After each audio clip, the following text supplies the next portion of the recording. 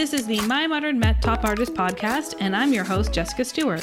We're back again this week for another conversation with one of today's top creatives.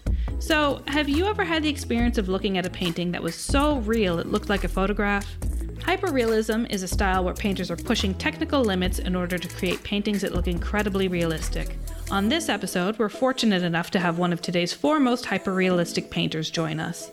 Omar Ortiz, who hails from Mexico, has spent nearly 20 years perfecting his hyperrealistic oil paintings. He came to the craft via a degree in graphic design and apprenticeship under the wing of artist Carmen Alarcon. Today, he's known for his stunning figurative oil paintings that focus mainly on the female form. Join us as we talk about how he forged his career and his philosophy on how artists should handle critics and when to tune out the noise.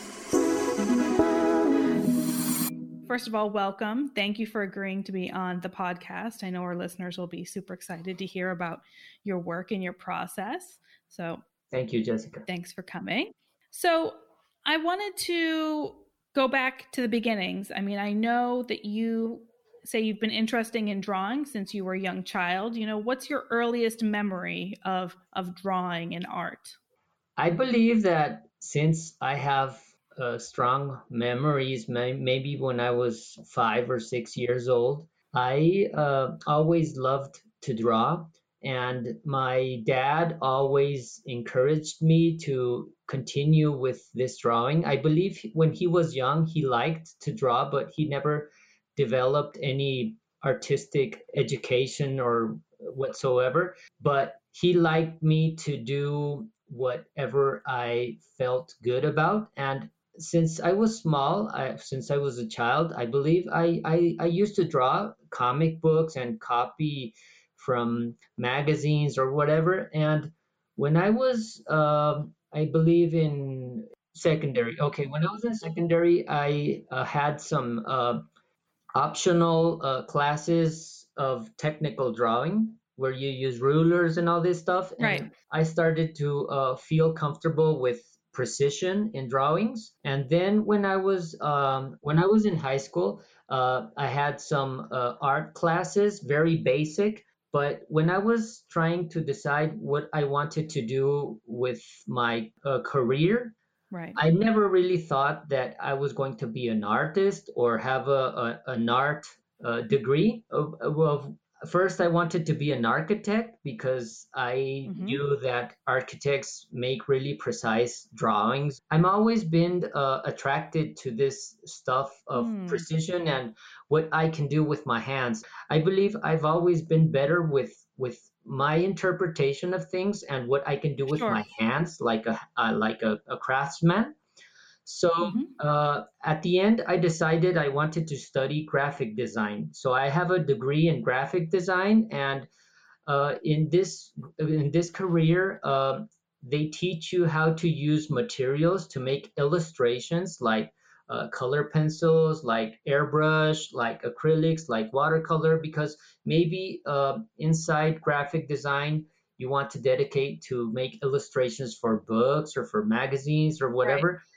When I finished college, it was on 2000, so that was 20 years ago, and internet was barely starting. I had my first classes of working with a computer and technology. So, but since I got into college, I was always attracted to the classes that teach you more like to art or illustration things. So I got very good at using the airbrush, and there weren't plenty of teachers that knew how to use the technique of airbrush. So I think that that was like the first contact that I had with trying to achieve what we now know as hyperrealism, because the airbrush allows you as a tool to give some effects that don't demand much from you, like degradations of colors and blurriness and some certain effects that you can trick the eye and make it believe like it's a photography, like out of focus or different types of techniques. Very hard to do that with a brush, with oil paint. But once you achieve that, you kind of like get in another level. So that was like my beginning.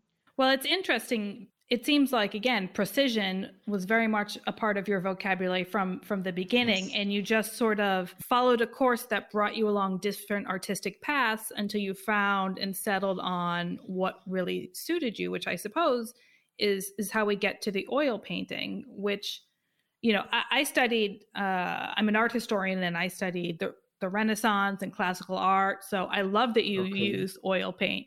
It's a medium that has such a rich history. And so, you know, you were using the airbrush. What then attracted you over toward oil paint over, say, specializing just in that, or specializing in acrylics or something else? So I was really good at airbrushing, and my first kind of like paintings were really customizing. You won't believe this, but it was customizing motorcycles and helmets. You know, in the US, it's very useful. Mm-hmm. But here in Mexico, there's not really a good market for that. So I got good at it, but I wasn't really well paid for my work. So I practiced and did works since I was like on my last year of college. And when I got out, I don't come from a wealthy family or an artistic family. So I had to work to pay my college and to buy food and whatever. Sure.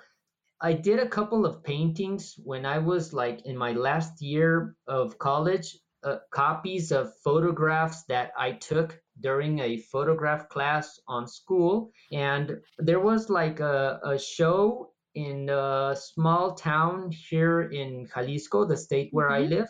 And that place is where my parents were born. So my dad used to know the guy that was going to run the new museum of the town, of the city. And I placed a couple of paintings that weren't really, you know, like I had an artistic language or whatever. I was a graphic designer. I knew very little about art. I knew what interested me about Michelangelo, and I visited a few museums, and I didn't really know I was going to dedicate my life to that. Sure. So my approach was different. So I had like 2 or 3 paintings hanging on that show, and a guy from Guadalajara, which is an art dealer, saw the paintings, and he was investigating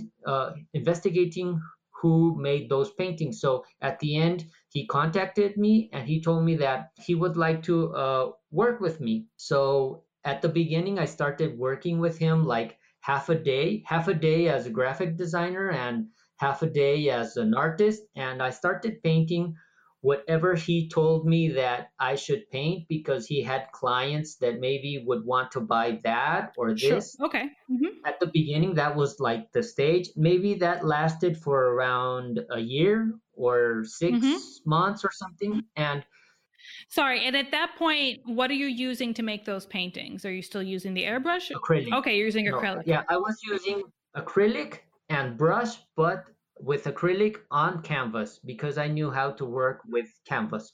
And my dealer, my art dealer, which name is Francisco, his wife is called Carmen Alarcón, which was already, how do you say, established artist. Sure. Mm-hmm. His wife. After like 6 months or a year, he asked his wife if she agreed to show me how to use oil paint and introduce me into the art world. So I started to take personal classes with her. She agreed to teach me. So he was my art dealer and she was my art teacher. Yeah, I mean, it sounds sort of like a great apprenticeship almost that you went through, which is, you know, how people learned how to paint way back when. Exactly. So she saw some potential on me, I believe, and she took me as a student and taught me like 2 or 3 hours on 1 or 2 classes a week. And she showed me the difference between these two worlds and the technique of oil painting. That was like, I don't know, 19 years ago, maybe. Yep. And so I started learning what you could do with oils, the importance of the medium. And as a side, my art dealer was telling me how the world moves, how to sell your work, how to put a price on a painting. He always saw like this wow factor on my work. And he thought that big scale paintings would be more, a bit more impressive. Sure. At the beginning, I believe he hired a couple of friends that were photographers, and at the same time, the photographer hired a model, and the photographer made the photo session. And I was there. I was trying to say, oh, I would like to do this, and I would like to do that. And I believe that was like my first contact with painting human or nudity or this. Yeah, the human form.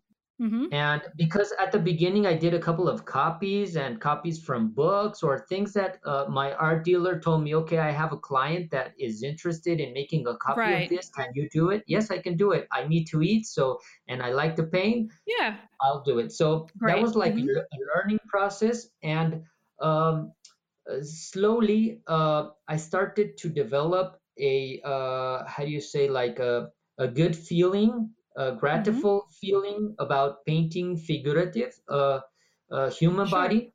I was more attracted to that than to painting like, how do you say, still life, like or still lives or landscapes. Sure. Yes. And sometimes I try to do like cartoons or make like abstract work or more intuitive, feeling fast, 1 or 2 days painting. And I couldn't do it. I was always fighting against, I believe, something that's in my interior that is trying to achieve perfection. We said that at the beginning of the podcast. Yeah. So I was fighting against me to try to go away from what I believe it was natural on me, that was trying to make perfect representation of reality, of the reality that I thought at that moment of what my eyes could see. And I learned with time that if you train your eye and you start looking at things different than what normal people do, I always say that an artist must be like a crazy man that walks through the world watching things as form and color instead of what they really are, because you need to understand how perspective, size, temperature of the color, I don't know, all these concepts that really make you an artist and see things on a different way. And you start to learn that with time. So when I found comfortable painting people, which is a big challenge. Yeah, I was going to say that's a bold move to say, okay. Yes. I mean, of course, many people are drawn to the figurative, but as you said, to just jump in and say, okay, I'm going to really go for it. I'm going to go for it in oil. I'm going to go for it in a large format, because anatomy is very challenging. If you don't do it well, it can look very off.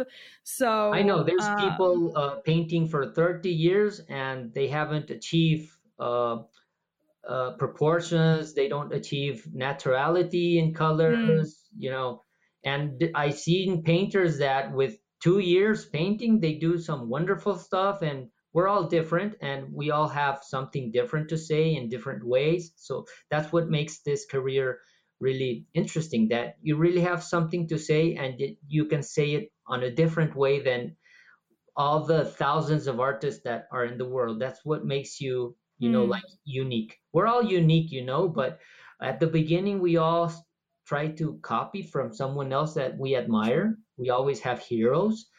I think the important thing is to realize that at one point, you need to close your eyes, look at everything, try to learn, but then look inside of you and investigate what can you do, what can you say that makes you different as a person.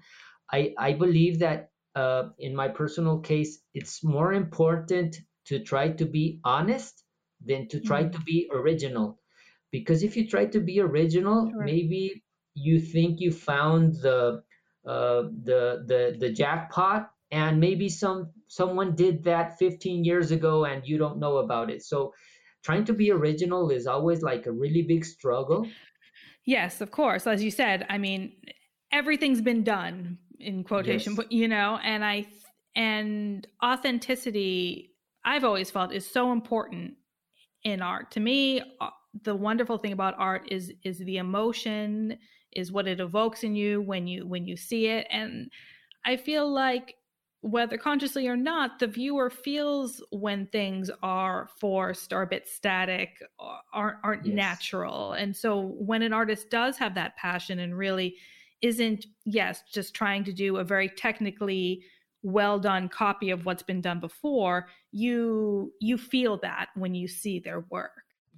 And even though what you just said is totally true, we all have different perspective and different sides of Sure. things. Maybe people see my work and they think I am not proposing anything. Maybe they think I'm just copying reality or copying a photograph, or maybe they think that technically my work is really good done, but I don't say anything. And on the other side, I have seen people that almost cry in front of a painting. So Mm-hmm. we're all different. We all Sure. Art's perceive very things personal. different. So when an artist, I believe, and it's happened to me and it still happens to me every time, that you try to amuse people or do your work for the comments that you receive, suddenly you can get lost in the way. I think an artist should focus on what he wants to do. Despite all the comments that can go around, positive or negative, you need to focus on what you want to do. And does that make you happy? Do you think you are communicating or transmitting emotions, which is more important to me than transmitting messages with my work? I believe my work is not very intellectual. That's the word I was trying to say at the beginning. Yes. I'm not really an intellectual guy, but so my work is not really to tell stories or make critics about social or religion Mm-hmm. or love or whatever. It's more like the representation of something really aesthetic, really Mm-hmm. beautiful, I believe. Maybe someone can say, no, your work is not beautiful because this and this. That's okay. Everybody has an opinion. But that's my goal. That's what I try to say. I try to awaken emotions on the viewer. Mm. If I can do that, I believe that I'm doing what makes me happy. Yeah, I mean, I think that's so important. And I feel that that confidence isn't always an easy thing to have. So, how do you've obviously been doing this for a very long time, and some of that confidence, I would assume, comes with experience. But Exactly. when you were first starting out, how did you grow that confidence that what you were doing, was the right way? I believe even though maybe you have been painting for 50 years, you still have things to learn, and you grow with time and with experience. And time also gives you this confidence that you are talking about, of what you really are and what you really want to do. Okay, you want to be popular, there's people that are going to like you, and besides your work, your personality, the people that's going to like you or believe you are like a good person, like a concentrated person, and are you going to make efforts to make people believe that? So sometimes you may have to make decisions and say no to certain things because you can get lost. If you don't know how to say no, I don't want that, I don't want to go in that path, you start getting Mm. proposals from everywhere, and you can get really lost in what your aim Yes. or what your goal is, because you're trying to please everyone, and you can't do that. But when you decide not to do that, then people start talking bad about you, and well, it's a complicated thing. Well, it's a great point that you bring up, the power of saying no, Yes. and how difficult that is. Yes. But I think it's so important for creatives or anyone who's doing any freelance work or working for themselves to really have that ability, because, as you said, then you get lost. But the flip side of that is, maybe you don't want people to think that you're being a jerk, or you're worried about what Yes. people are going to say. Yes. But it's a really great point you bring up, because it can be difficult to say no to people. But if you don't, then you're going to find yourself working on 20,000 things Exactly. that aren't important to you, Exactly. and neglect the parts that are important to you. Exactly.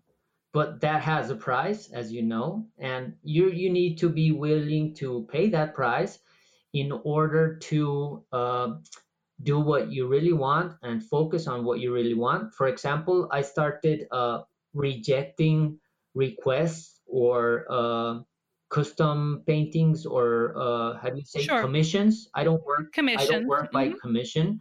I don't like to do commissions because of this stressful part where the client believes that if you're making a portrait of him or his mother or a brother or whatever, all the process, the client is over you, telling you that the eyes don't look the same, that what if you change the background color, Yes. and what if a bit more Yes. smile or whatever. So all the models that I paint, at the end, I am the client, and I decide if I want to make her skinnier, if I want to make a different nose.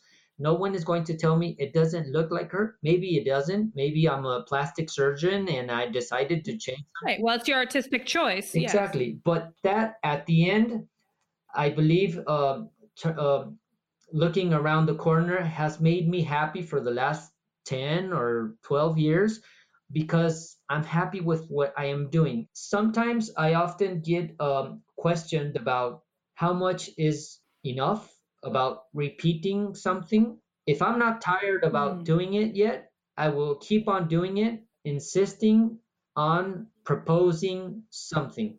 At the moment when I get tired about repeating, because how much is repeating? 2, 5, 10, 100? Maybe I paint 1,000 paintings with the same type of composition, and I still feel I have to play with it and get more about it. It's interesting. I wonder if it is a thing of, because when you're a figurative artist, the viewer can recognize very quickly what it is, as opposed to abstract expressionism or something else. So there tends to be more maybe this idea of, well, it's just the same thing, which is ridiculous, because when you look at your work, even though we're mainly talking about female nudes, they're all very different from each other and different explorations.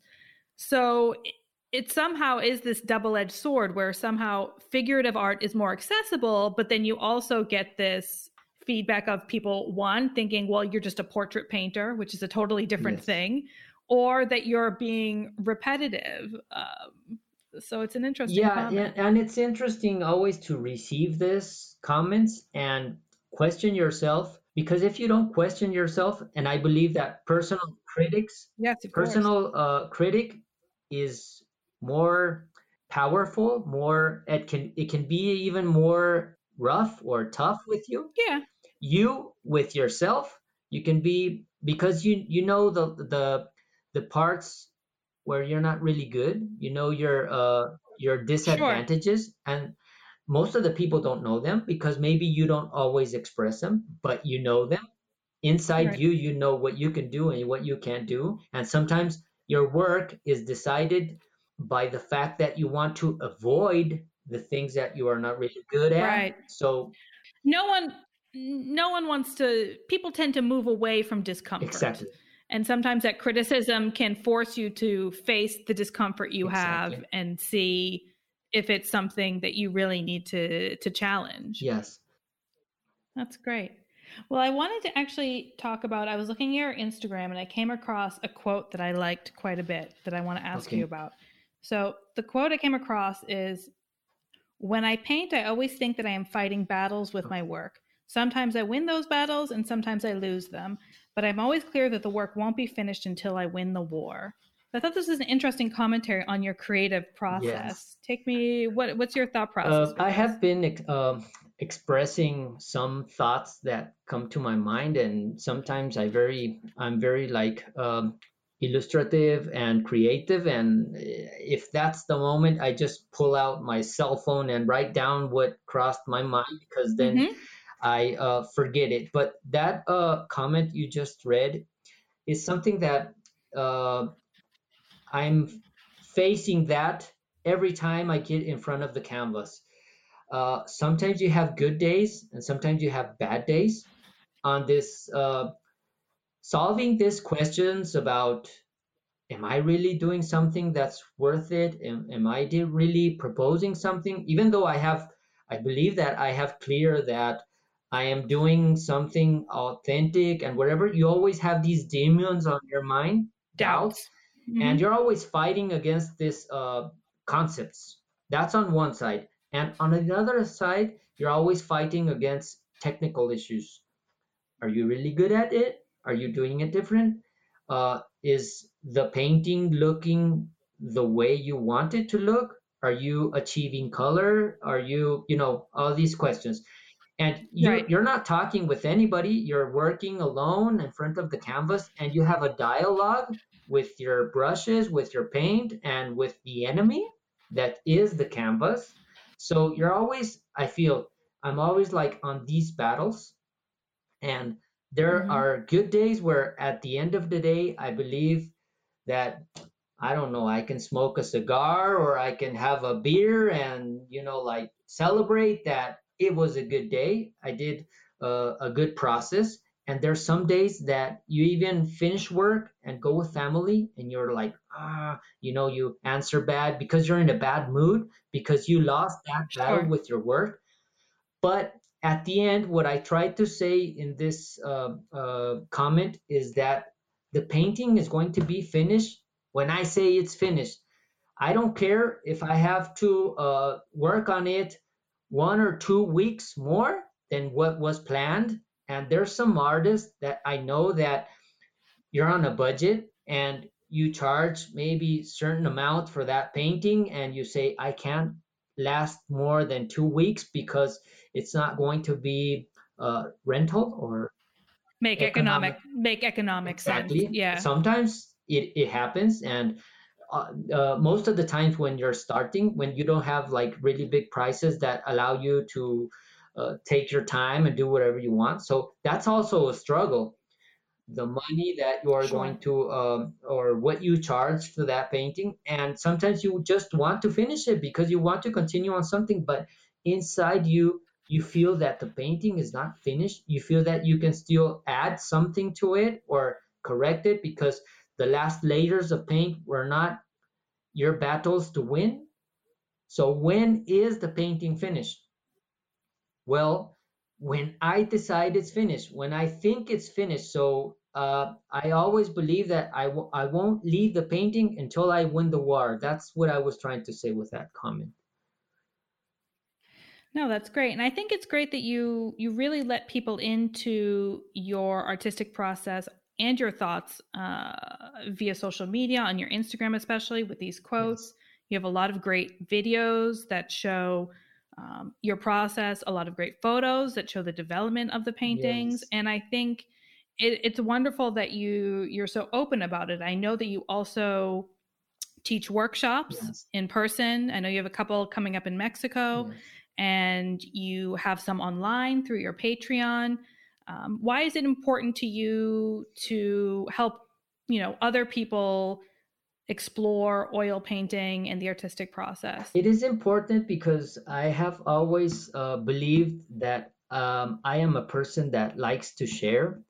I know that there's artists that think that they have really valuable secrets that they took their effort to understand things and they don't want them to share. They don't want to share it with other people just like that. So I believe it's not like in that way. I believe in my case, it's only work, work, work, and hunger for achieving things, for success, for whatever you want to call it. You need to be passionate about what you do. So in my workshops, I teach the students the insights of my technical process, but during the 3 days, I'm always insisting in the fact that they shouldn't want to be like someone else. They should look inside them sure. and explore,